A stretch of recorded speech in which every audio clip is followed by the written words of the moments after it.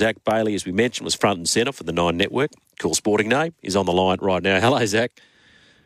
Hello, Jules. How are you? I'm very, very well for a Monday morning. You know, what did you make of it? It was a remarkable result, but a well-deserved result. New Zealand, from the get-go, they just looked hungry. They looked willing, and the Aussies, I don't think I've seen them look so flat.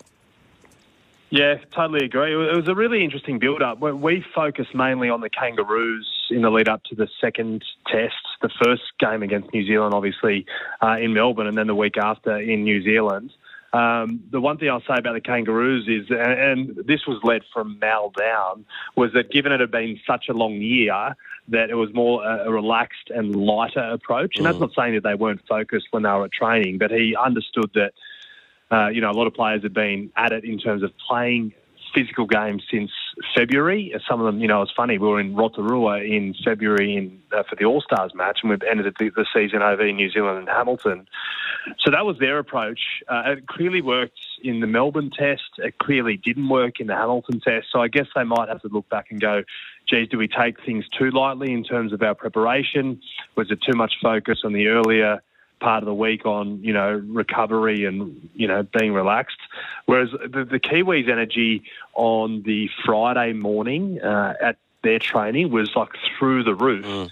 And I guess the thing is, the one message we're getting from the Kiwis in the lead-up, especially from Michael Maguire, is that they want more test matches. It's almost near impossible to try and fit more tests into the already busy schedule that runs, as I said, from February through to November as it stands, and that's not in a World Cup year that goes even longer. So they wanted to make a statement, and they sure did that, to try and push the narrative of, hey, guys, we need more tests against Australia. Because, Jules, when you and I were kids, we were growing up and we saw the Anzac Day tests that were great. Yeah. They may not have been as strong before they were dismissed a few years ago, but I remember like Sam Side and some of the great Kiwis forwards going head to head, and the whole slit your throat incident and whatever. And it was we had the joys of that at mid-year and at the end of the year, and it seemed to be a great rivalry. And I guess since that's no longer the case, that Anzac Day test, we don't have it anymore. And I guess Australia's dominance until the weekend in recent years has led to the grudge match between the Kiwis and the Kangaroos not being as strong. So, but in terms of the match, like I was shell-shocked watching. I thought it was the nature of it, wasn't it? That's the thing. Like the Kiwis turned up for it and were so dominant. The Kangaroos didn't go close to scoring a try once. That was incredible, wasn't it? Complete dominance. Yeah. It's not just conceding 30, but the fact they didn't even, they're flat out getting to zero. It was quite the turnaround. And people talk about, did Mads Roper dope Mal? And we don't know for certain, but maybe there was, I guess, that element psychologically that, okay, well, the week before, they weren't really playing for anything because they knew they were going to meet in a final the following week, the home ground advantage, and they put all their eggs into that basket. Yeah, that's totally that could very well be the case. From the Aussies' perspective, we asked Mal on the Friday morning at his pre-game captain's run press conference. We said, they've been so relaxed. Is there any chance that the boys are complacent? He's like, I haven't seen that. And that's the one fear I guess you have when you have such a good strike rate. Like Mal was shooting for 24 wins from his 26 tests. Like it's a pretty good record. They'd only lost 2 since, I think, 2018, which is one to the Kiwis and one to Tonga, the famous victory in Eden Park. But after the game, when I interviewed Cameron Munster, he's like, I just said to him, I said, I guess you're looking around for excuses or answers. What went wrong? And he just said, I didn't say, did you get too complacent? He just offered it up and said, no, we clearly got too complacent. Yeah. So that was an admission straight away. And I guess it's easy in hindsight to think, we took things a little bit easy. Like I said, the Kiwis had more to play for. But it was the nature, like I said. And James Fisher-Harris said after the game, he goes, you go through that Australian team. And he's like, even Cam Murray was missing, and obviously, Tom Trbojevic and Latrell Mitchell weren't there. And Nathan, and yeah. But Nathan and whatever. But, like, Daly Cherry Evans, he's a pretty good player. Like, you go through that whole side. It's like, Ruben Cotter gets called up, and we know what he does in the Origin arena. And, you get Nico Hines onto the bench, and he's a Dalian medalist from 2 years ago. Like, it's just, it was just one of those games where you sit back and you go, well, that's going to be a memorable one. Sadly, we all know the crowd wasn't as good as what we thought or were hoped for. But you probably look back and go, geez, that was a pretty cool rugby league moment to witness. In terms of the history of the game and what it meant to the Kiwis. Without question. Everything they did was better. Attitude, body language. You saw it in their line speed, that punch for the middle and going wide early. They came with a game plan and it absolutely worked. You mentioned there the crowds too, Zach. You got a thought or a theory on that? I mean, all the suggestions were that they were going to show up and, maybe it was a bit deceptive, some of the camera angles of that sunny side of the ground, but it did, I have to say, look emptier than I anticipated. Yeah. Yeah, 100%. And I tweeted to say, hey, guys, it's not as empty on this side. And everyone was saying, stop trying to defend the Hamilton crowd. It wasn't that. It was literally just stating the fact. It was very disappointing. Like, the one thing you got to think is if you're at Hamilton and you want more of these matches going forward, you have to turn out. And they just clearly didn't. So I don't think there are going to be any tests anytime soon there. Perhaps... the timing around it, given the All Blacks the week before and the Rugby Union World Cup had taken focus over in New Zealand, and the fact that, the Warriors wave that everybody rode wasn't still as high, given that, they last played 6 weeks ago or 7 weeks ago in the NRL. So maybe the timing in terms of, so late in the year, I think people, generally a lot of people out there, unless they're like rock solid NRL fans or rugby league fans, a lot of them might maybe thought, it's not worth going to. But it's sad that if we want the international games to be considered as high as Origin or, finals or whatever, then maybe we do need more tests. Maybe it needs to be promoted more. But one thing is there has to be a strategic plan about where these matches are played. Totally. For sure. Totally. It's funny, I was chatting to my colleague from SENZ, Mark Stafford, and he said the amount of people he spoke to, that's, it's about an hour from Auckland, he said, gee, I wish I'd gone. I thought about it, I didn't, and I wish I'd gone. So that's the thing. I mean, it shouldn't have got to that in the first place. With promotion, you build it up so this, we're a chance of winning this. So in hindsight, damn, I was thinking about it, should have gone, It's a promotional thing, amongst other things, no doubt. Now, November 1 has come, off-season movements. Where are we at there? Well, it's an interesting one. I just looked through the whole list of the transfers that have already been made. And there aren't. I don't feel like there are as many movements in terms of previous years. Obviously, all eyes are going to be on the likes of Ezra Mam. He's expected to stay at the Broncos. Todd Payton conceded the other day that he thinks Tom Dearden or hopes Tom Dearden will stay at the Cowboys, but he's worried that other clubs will be able to throw more money at it. The real interesting one, given the developments of last week, is where Jerome Luai lands. And you're close with Penrith, Zach. I mean, I'd be, despite what has played out in social media, I'd be stunned if Luai leaves. I'd be stunned. Yeah, it was interesting. Looking from afar, I haven't chased up Penrith or anything for more comment or to see where that is.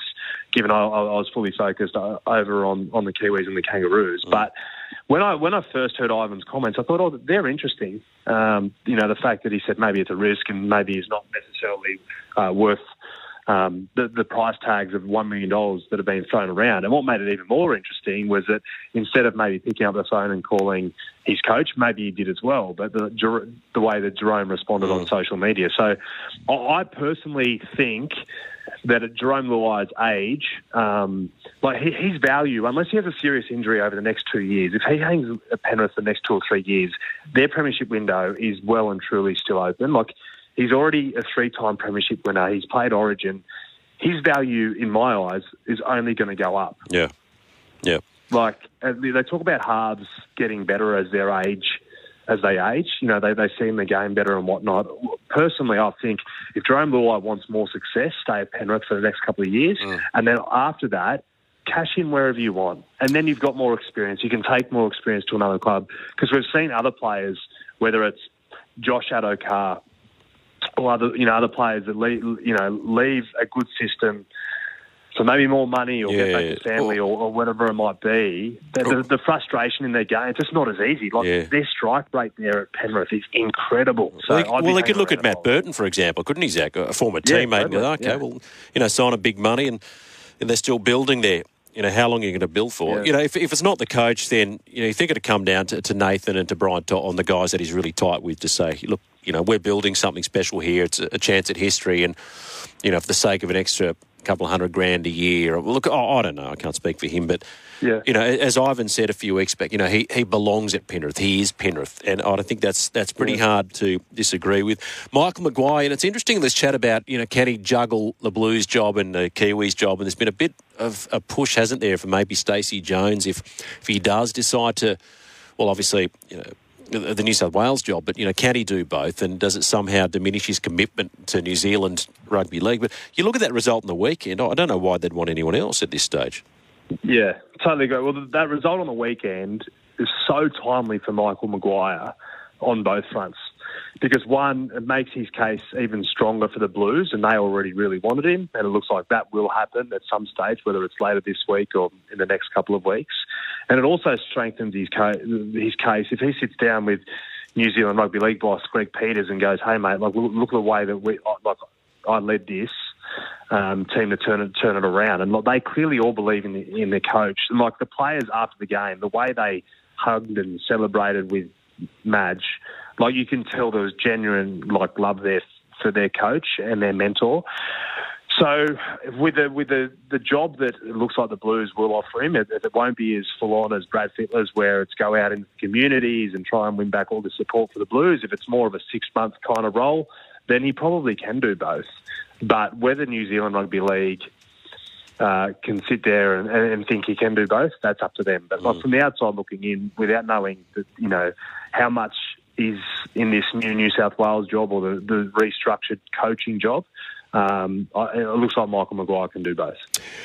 I suspect you're right. And South Sydney Rabbitohs, some would say they were the big disappointment of season 2023, the way they tailed off, and a lot of people had them, in the grand final. They missed the 8. Well, of course, they missed their star player, Latrell Mitchell, for a big chunk of the season. He's got the court case behind him now. We know what happened there. That's been well reported. But his coach, Jason Demetriou, expects Latrell to get back to his best for next season. Well, I hope for everybody's sake, and especially the Bunnies' sake, that he does, because he's one of the most exciting players in the game when he's at his best.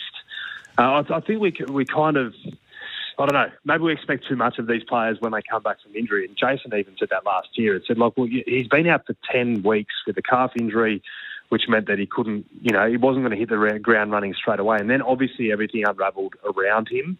So hopefully in a more stable environment, a full pre-season under his belt, we see Latrell back to his best. The one thing that was interesting, and it isn't great to read from Demetriou's comments, is the fact that he said that Latrell just wasn't in a good place at the back end of last year. We want Latrell, whether it's physically, whether it's mentally, spiritually, all elements in his life, and this goes for all players. We want them all to be in a good place. Given we want to see the best athletes performing at their best. The hard thing for Latrell is there's always such a big spotlight on him. If he's not playing a 10 out of 10 or a 9 out of 10 game, everyone's asking what the go is. Even us, we go to training.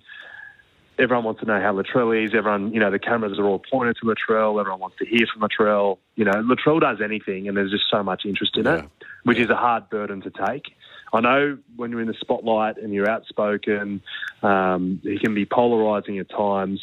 It would be really hard to manage all that. He's still a relatively young man. But I guess through the last 12, 24 months, he would have learned a lot about himself and where he's at. So hopefully, as you mentioned, and Jason Demetriou said, hopefully we do see Latrell back to his best in 2024.